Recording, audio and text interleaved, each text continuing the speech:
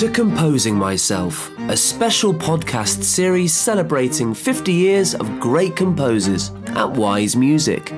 Presented by Jill Graham and Dave Holly.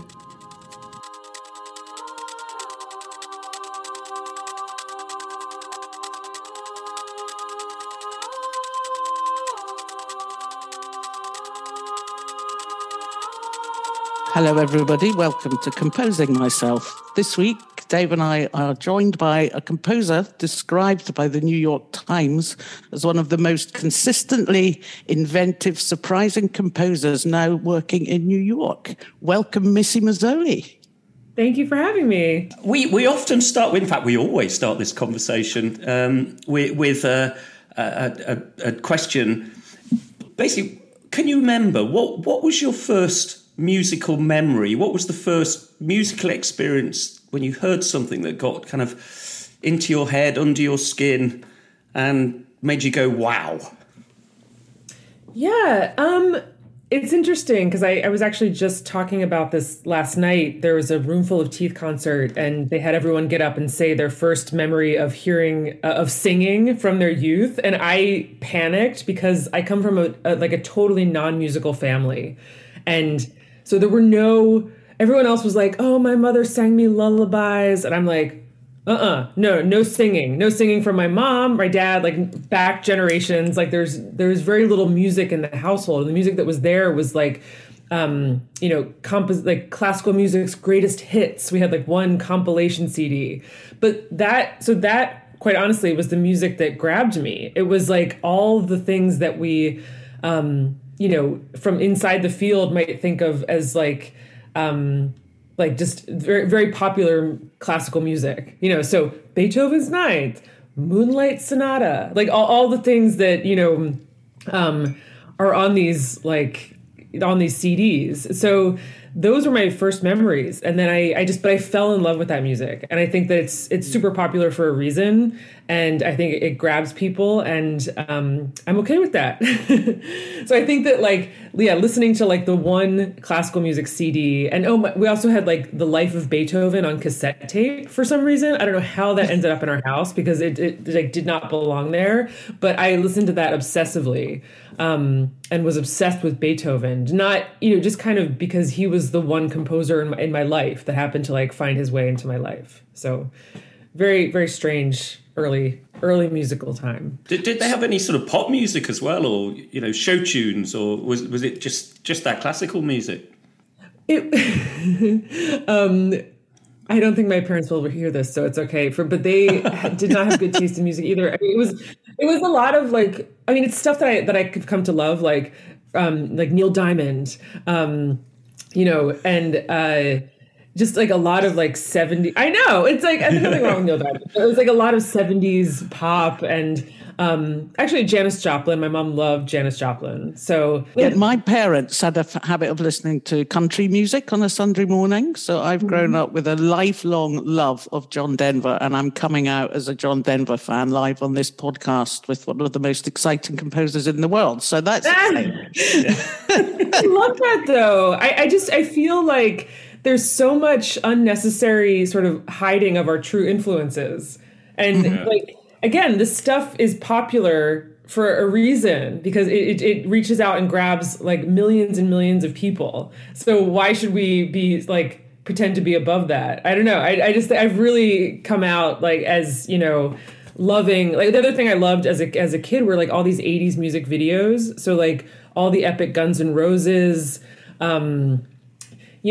like Motley Crue, like all these bands that had these epic music videos and were really emotional and over totally over the top. And we see it as maybe campy now, but I loved it. And as a teenager and as a younger, like as a, pre-teenager, that was the stuff that really caught my imagination. So having sort of had a sort of baptism of Beethoven, when did you first start making music, playing music, or, so you've got this big symphonic earworm going on with a bit of Janis Joplin.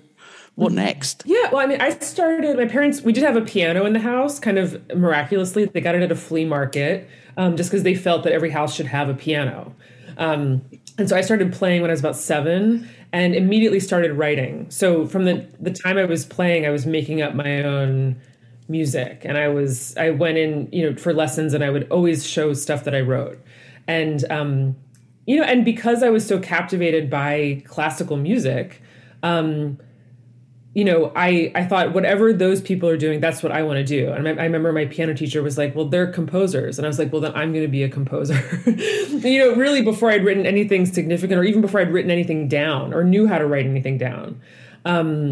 And I think that when you're young, like, it's easy to just obsess about things, especially if, like me, you grew up in a very rural, isolated area that, where we were not like going to see orchestras all the time. I was like well into my teens before I saw a professional orchestra. And I was 19 before when I saw my first opera. So, the piano and playing music was my way into it. And writing just felt like something I was supposed to do as part of that. Were you like that as a young person, as a girl? Were you the sort of person that had colouring books and made things and wrote stories? Was it natural to make things? And so therefore, if you're going to play music, you might as well make some music. Definitely. Yeah. It put making things, being creative, it put the world in order for me. And that was something that I really needed. I felt in my sense, the world was very chaotic and hard to understand. And, being able to make something and produce something felt like I was putting the world in order. And, I would write elaborate plays for my sister and I to act out, and then we would film them with like the big, shoulder camcorder of like the early 90s. And, I knew that being something, I needed to do something creative as a job. And I think composing was a natural fit because it allows you to be creative in all these different ways. You can be into poetry and writing and philosophy and visual art and theater, and like composing is a way to do all of that at the same time. You mentioned you grew up in quite a rural place. Where did you grow up? I grew up in Lansdale, Pennsylvania, which now it's more suburban. And it's not that far from Philadelphia, but it might as well have been in the middle of nowhere because we really didn't leave. We would go to the Jersey Shore once a year, and that was like our big escape from Pennsylvania. And then looking back, it's like we were so close to New York, we were so close to Philadelphia, and we could have been going all the time. And eventually, we did. Like I remember my grandmother taking me to see the Philadelphia Orchestra once. It was kind of accessible, but my family just didn't do it. And then I suppose the sort of sequential question from that is, so your grandmother took you to see the Philadelphia Orchestra. When did you start consuming other art forms as opposed to just creating your own music and your own stories or whatever? Yeah, I feel like there were a couple random things that sort of brought me into the wider world of art, but most of that happened when I was in college. Most of that happened, when I was in university, from 17 onward. I went to school in Boston, and so obviously had access to a much wider range of influences. But even a little bit before that, when I was 16, early 17, became involved in the Riot Girl scene in Philadelphia. Around bands like Bikini Kill and, La Tigra and all these bands that are much less well known than those two, and were, these Riot Girl punk bands coming out of Philadelphia. That was really important to me too. And it was like a female empowerment kind of thing. And they would have these Riot Girl conventions in Philadelphia. And I remember they were always in somebody's kitchen and 200 teenage, young people would pack into these houses and listen to bands, and you would share zines and stuff. So that community, weirdly enough, was a really important outlet for me. Not so much in terms of classical music, but in terms of just self-expression and making your own stuff and building things from the ground up. Everyone had a band, everyone had a zine, everyone was starting clubs. Everyone, it was just a very sort of DIY community. Yeah, when I was sort of 12, 13, 14, punk rock happened in the UK. And practically everybody who went through punk rock, and there was probably only a few hundred people in the country who were really punk rockers, they all ended up film directors or magazine editors or writers or some successful musicians as well. Yeah. That kind of do-it-yourself ethos, why can't I do it, is a brilliant scene to be part of. Yeah, definitely. When you went to college, were you doing music straight away, or did you? Yeah, that was from the beginning. And what instruments did you play at that point? I've always just played piano. That's it, and then increasingly got involved in electronic music, but still, just keyboards, synthesizers, piano. One of the pleasures of doing these interviews is I spend the day listening to the music of the person we're about to talk to. And early on, I listened to the 2 Victoire albums, and particularly Vespers. I really enjoyed that album. But then Thank you. There doesn't seem to be much in the last 3 or 4 years. Is there more to come? Or it's a couple things happened. After we made the Vespers album in 2015, I was being increasingly sucked into the opera world, and that. Even the smallest opera takes years, and it was just like this all-consuming thing. And it was this really, just being involved in theater was really compelling for me, and I wanted to focus my energy on that. And then at the same time, a bunch of band members moved away, and that was a band that was so centered on those people that it wasn't like I could just hire other people. I realized it was so much about their personalities and their gifts, and the music was really written for them. So I still work with all of them individually. Like I see them all, the ones who still live in New York, I see them all the time. And I still collaborate with virtually all of them in different ways, but I really hope we can have like a reunion tour. It's been like 12 years since our first album, but maybe we'll do like a 10-year Vespers reunion tour or something. That'd be fun. Do you perform? Yes. Yeah. And I still perform, and it's a very important part of the whole constellation of jobs that I have currently, which it just seems to be an increasing number. But performing is very important. It's like, for me, performing is like completing a cycle. And it's a release that you don't get in other ways as a composer. So when I'm performing it in front of someone and I'm feeling the energy from the audience and the reaction of the audience, it's like, oh, the cycle is complete. I've written this thing, I've practiced it, I've performed it, people are responding, now I can move on. And it's a release that you don't get even like when an opera is performed, I'm sitting in the audience. That's also a kind of release, but it's very different. So I think performing will always be a really important part of what I do, even though there are always going to be better pianists than me, seriously. But I feel like I can bring something to my own work that other people can't. And was Victoire the first sort of performing group that you made work for? Was that the sort of, if you like, the launch of the composing for other people apart from yourself? No, Victoire, I started after grad school in my first year in New York.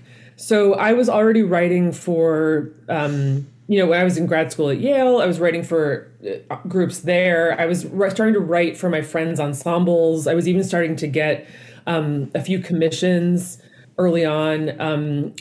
But there was something missing, and that was community in New York City. And I was like, I need something that is a performing outlet. I need to have a community of musicians where we're making things together. And I need a sort of like test kitchen where I can try out ideas that I can't try out on a string quartet who has like 2 rehearsals and like has never met me before. So it became a really important for a lot of different reasons. And also I was at that point, I moved to New York in 2006, and I was friends with all these people in bands. Of varying levels of success, from like the people in the National to people who are just like would form a band for a weekend and play it, in someone's loft. But that had an energy that I really wanted. And I also wanted to tour. I wanted to make records. I wanted to have rehearsals. I wanted to put on my own shows where I was choosing the other groups. And those are things that bands did. Those weren't things that composers did. So Victoire really served that purpose and allowed me to travel the world presenting my music on my terms instead of waiting to be like slotted into a program by somebody else. And I think that's a really brave and unique thing for composers to do. You know, there are a few composers. You know, I remember working with Steve Martland in the UK, you know, the Steve Martland Band, and then Steve Reich had his ensemble, Philip Glass had his, you had Victoire. And just going back to what you were saying earlier about commissions, what was your first commission? When was the first time you got paid to write a piece of music? Yes, first money was 2005, a group called Present Music in Milwaukee. Nice. I have no idea how their director, Kevin Stahlheim, I have no idea how he found me or why he felt that I was worth giving money to, but I was like, this is a miracle. I think it was like $5,000, which to me was like, I'm like, I could just live off this for the rest of my life. You know, it just felt like this insurmountable amount of money. And I'm eternally grateful, and ended up writing a string trio for them that I still stand by. I still really like it.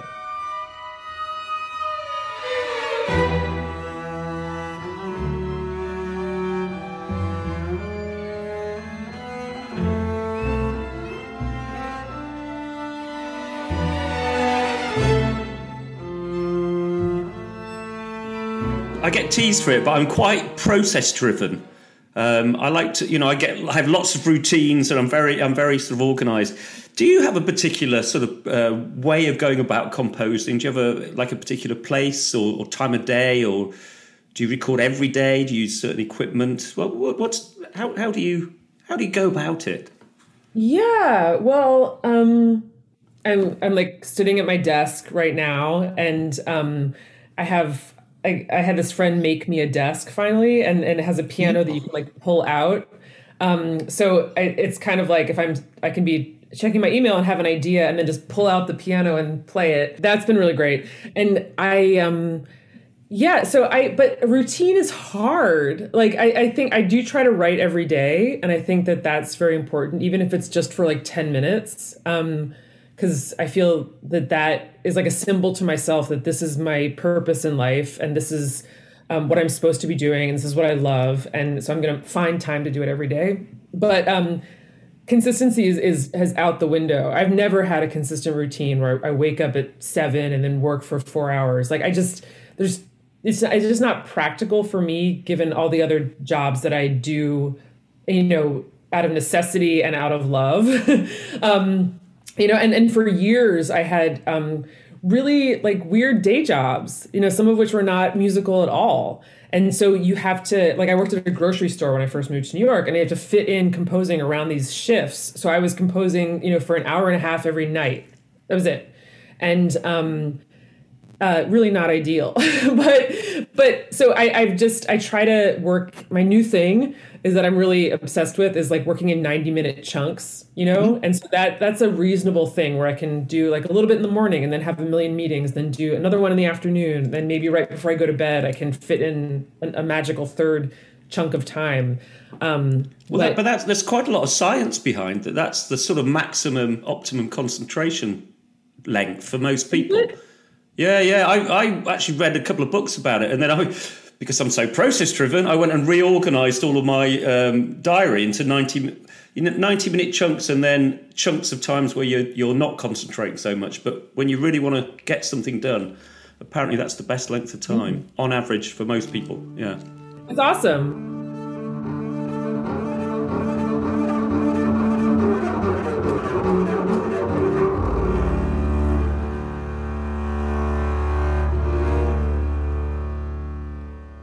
I've got a slightly existential question, I suppose. Why do you write music?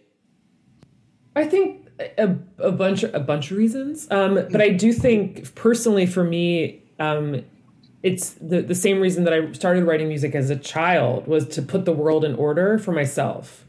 And increasingly, that's also a way to connect with people. So I create work about things. Usually a lot of my work is about people, about human stories, human dramas. Even the non-operatic, non-vocal works are about these very human stories.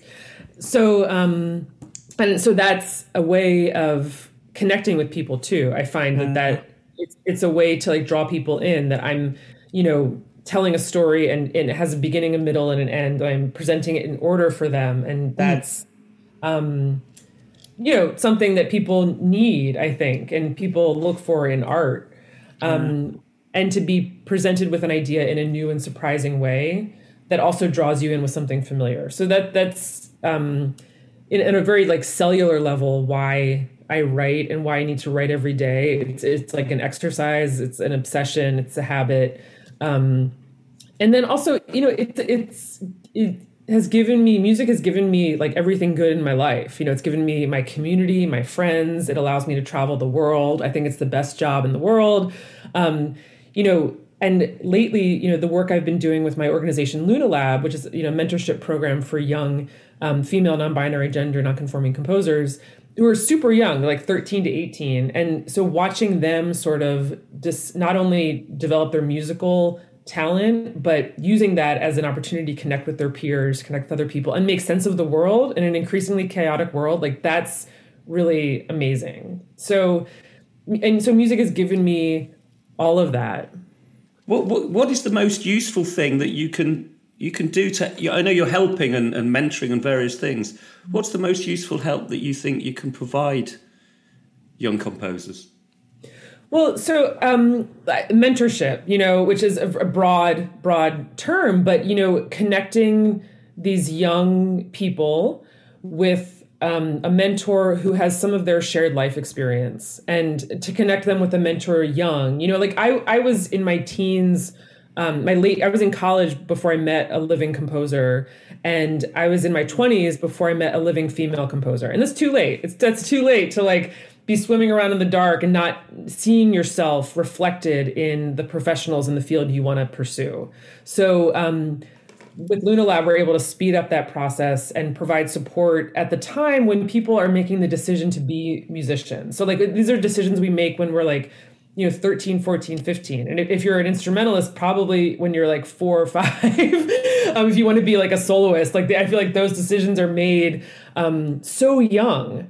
And so I feel like if we can catch composers, and particularly young female and non-binary composers who don't see themselves reflected as much on like orchestra programs or in opera seasons, that can be super powerful. And it can just be one person. Like that is enough to really change someone's life. And I experienced this like when I met Meredith Monk. I consider her my mentor, and my life changed when I met her because I was like, oh, all of a sudden I can see a way forward.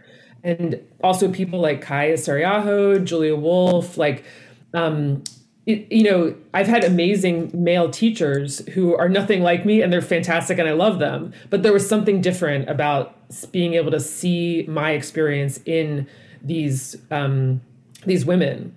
So, so I just, Ellen Reed and Ellen is the co-founder, we wanted to provide that for people at that crucial time in their teens.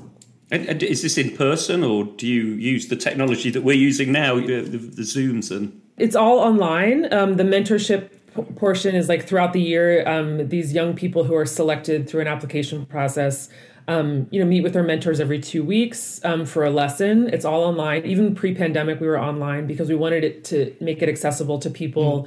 Even people who are living in rural areas. Ellen grew up in rural Tennessee. I grew up in rural Pennsylvania. Like, we could not travel to a city to have composition lessons.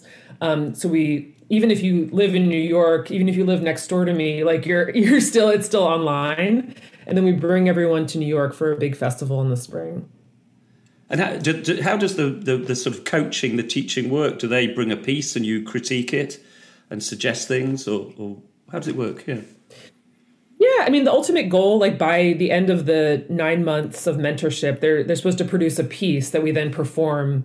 We have professional musicians perform and record it in New York. So they're working on that. The initial lessons are really about technique, notation, just discovering a compositional voice, doing listening assignments, and then it's more geared towards like writing this piece that has to be performed in like June every year. And I think one of the lovely outputs of Luna Lab, apart from the ongoing mentorship, is the fact that each year a composer has the opportunity to have a piece published by your publisher.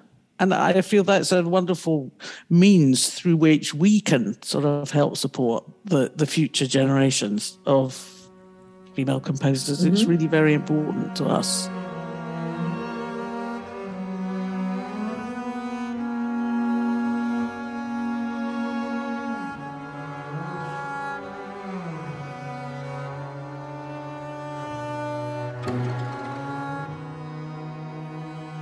No, we can't really talk to you without mentioning opera. You know, it would be a huge omission to not go into that. And, you know, what, 5 operas?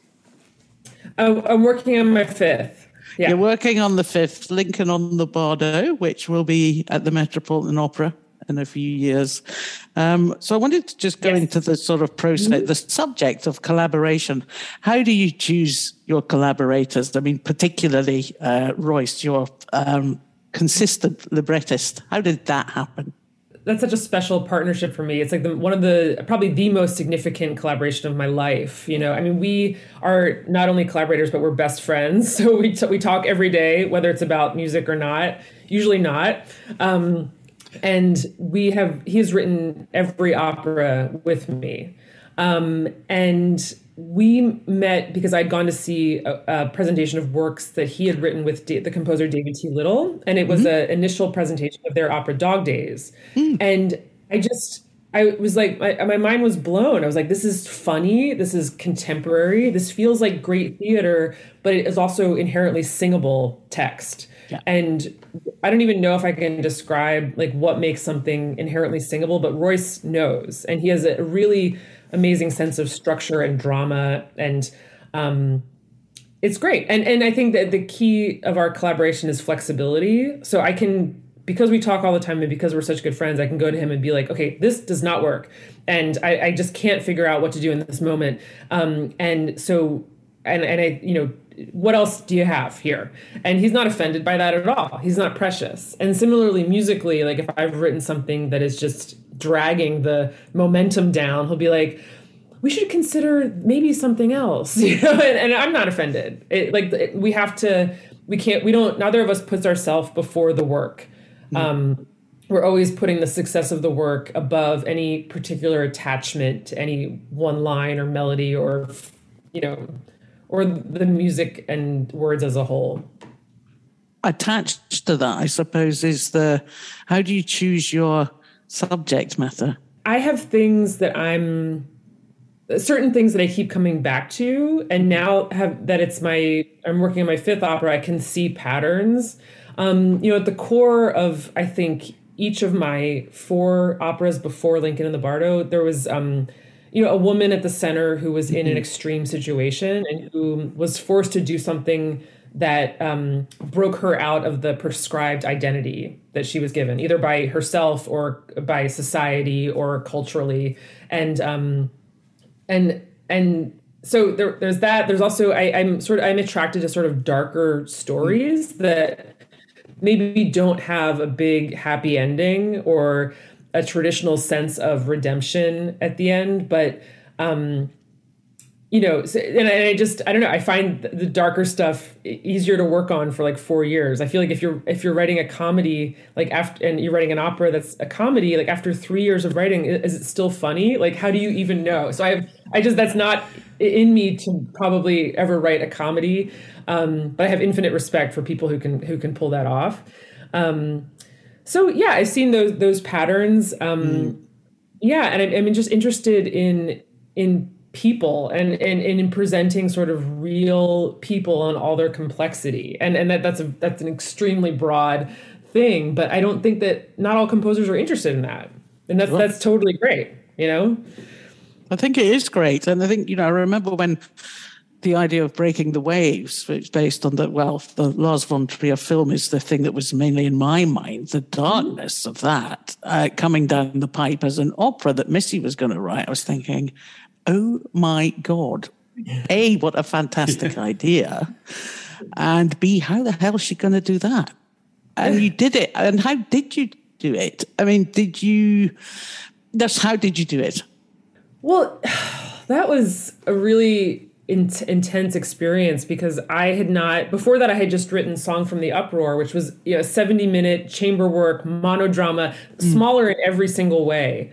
And all of a sudden Breaking the Waves was like, you know, chamber orchestra, men's chorus, 9 principals. It was just like, but I knew it just felt like the perfect story for me to tell at that time. And I felt confident that I could bring something to the story that was not in the film. Yeah. Just by virtue of it being an opera, by virtue of all the layers that I have at my disposal as a composer that Von Trier didn't have as a filmmaker. And that really propelled me forward. And it was a story that kept on feeding me. You know, I kept finding new layers of psychological complexity and depth and relevance in Bess's story. And I still am, you know, having lived with this story for like 10 years now. But it was, I remember I did have a crisis, like, a year and a half in, you know, because I remember sitting with Royce at a diner, and I'll just be honest, and like crying my eyes out because I was just like, I don't know if I can keep doing this. It was like the middle of winter. It was like bleak New York. Like no one, like I was just like, I've been working on this for a year and a half. And what if it's terrible? Like I'm the only one who's heard this music. And what if I'm totally on the wrong path and I will have wasted, you know, years of my life doing something that doesn't work? And that risk felt so huge. I mean, I was like, you know, 33 and I was just like, I don't know. There's no proof that I can pull this off. So like, who's to say that it's going to work at all? And he was great. He was like, you can do this. Okay, take a deep breath. Okay, you have to eat something. Like he was just like a really good friend at that moment. And now it's just, and the piece was just like a life-changing experience that I can pretty confidently say worked. I'm so relieved. And I remember going up on stage opening night and like feeling the audience reaction. I'm like, oh, thank God it worked. You know, it's just like this tremendous, huge relief at feeling like I had done what I set out to do. And then since then, it's been a lot easier because I can look back and be like, no, I know how to do this. I know how to do this. And having one opera under your belt is a huge confidence booster and has allowed me to take risks in the subsequent works. So you're just back from the premiere of The Listeners in Norway, which is your most recent work. And that came after quite a bleak period for the world. You know, when, you know, during the pandemic, of course, this piece was supposed to have been performed, and it was on, it was off. How was that for you? You know, it was frustrating, but, you know, after a while, you just during the pandemic became grateful that things were not canceled. Like I did have a few works canceled, like the New York premiere of, or not premiere, but the premiere of the, we were going to do Breaking the Waves with the Met Orchestra band. It was going to be like this big thing. And then that was just canceled.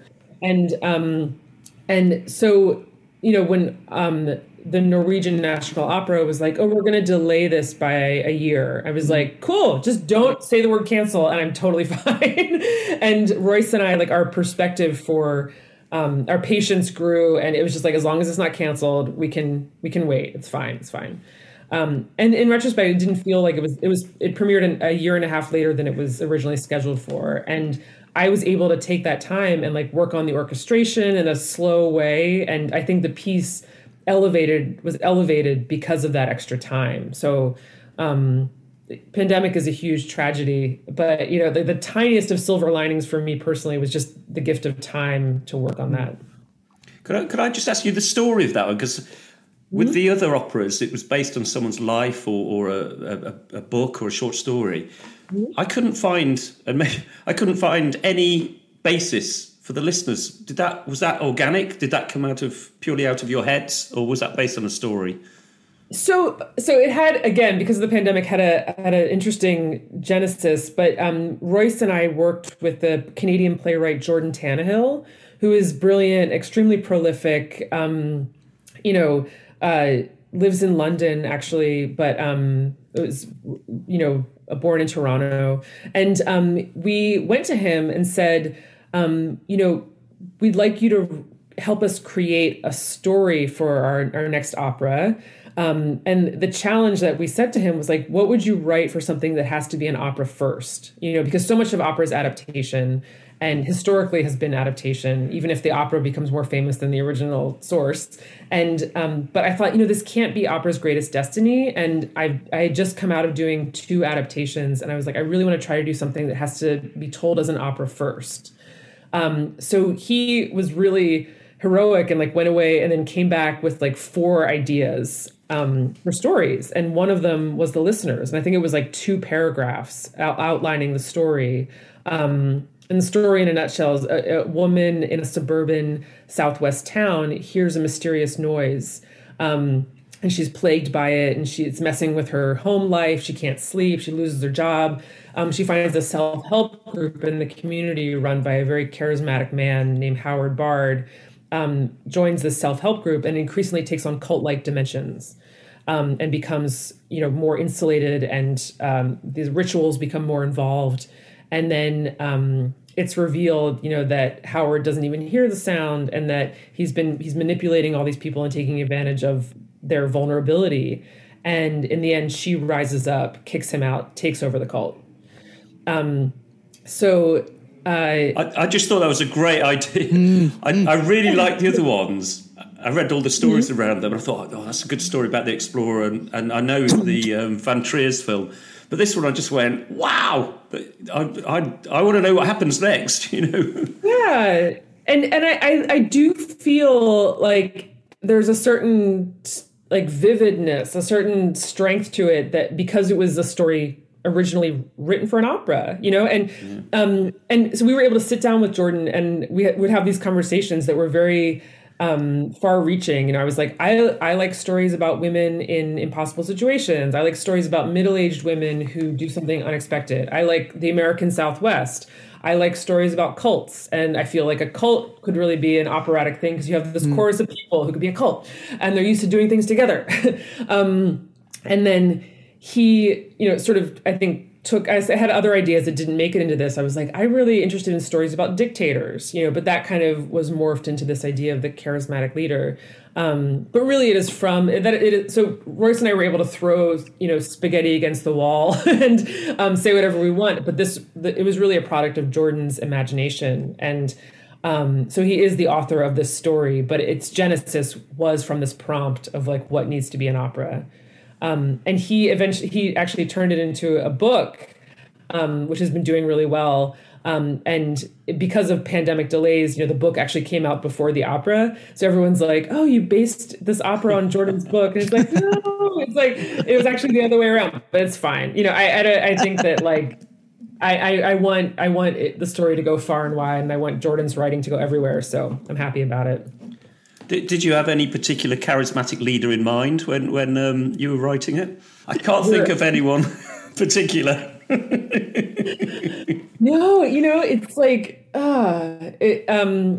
it's just so, it's almost, it's funny because it's like what I noticed in doing my research about cults, and there's, again, we're obsessed with this. There's no shortage of cult documentaries like on Netflix right now. So there's like Going Clear about Scientology. There's Wild Wild Country about the Rajneeshis. There's a great documentary called Holy Hell about the Buddha Field cult in California. The Vow, which is about Nixium in upstate New York. Like, I could go on and on and on. There's so many of these. And in watching them, I noticed that they all have the same pattern. Where it's like someone, usually a man, 99% run by a very charismatic man who ends up, manipulating people. Usually there's some sort of like sexual part of it where people feel betrayed. And there's usually someone who's like the number 2 in command, who gets power from their proximity to power. And then the fall of these cults is always very fast. It's like the house of cards falls very quickly once someone in the cult is like, no, this guy sucks, and like he's manipulating us, or she is manipulating us. And then everyone kind of like wakes up and it's like, no, you're right. This is bad. And so things fall apart very fast. So just seeing that pattern over and over again, not only with cults, but in society, really made me want to bring it to life on the stage. And sometimes our cult leader, Howard, seems like a caricature, but everything he said is drawn from life. Whoa. Terrifying. Are you able to say what the new opera is about? Yeah, so it's the new opera for the Met is back to adaptation, but it's an adaptation of the book Lincoln in the Bardo by George Saunders, and I'm like halfway through writing the music. Will you work on many things at the same time, or do you tend to work obsessively and exclusively on that, and then when you do that, you'll work on something else when you finish that? I really just work obsessively on one thing at a time, as much as I can. Yeah. Because I think it's interesting for me, at least, that the sort of big Thanksgiving dinner, if you like, of writing an opera. Where's the sorbet? What's the sorbet? That and you popped out a violin concerto for Jenny Coe. You're the lead composer in residence with Chicago Symphony Orchestra.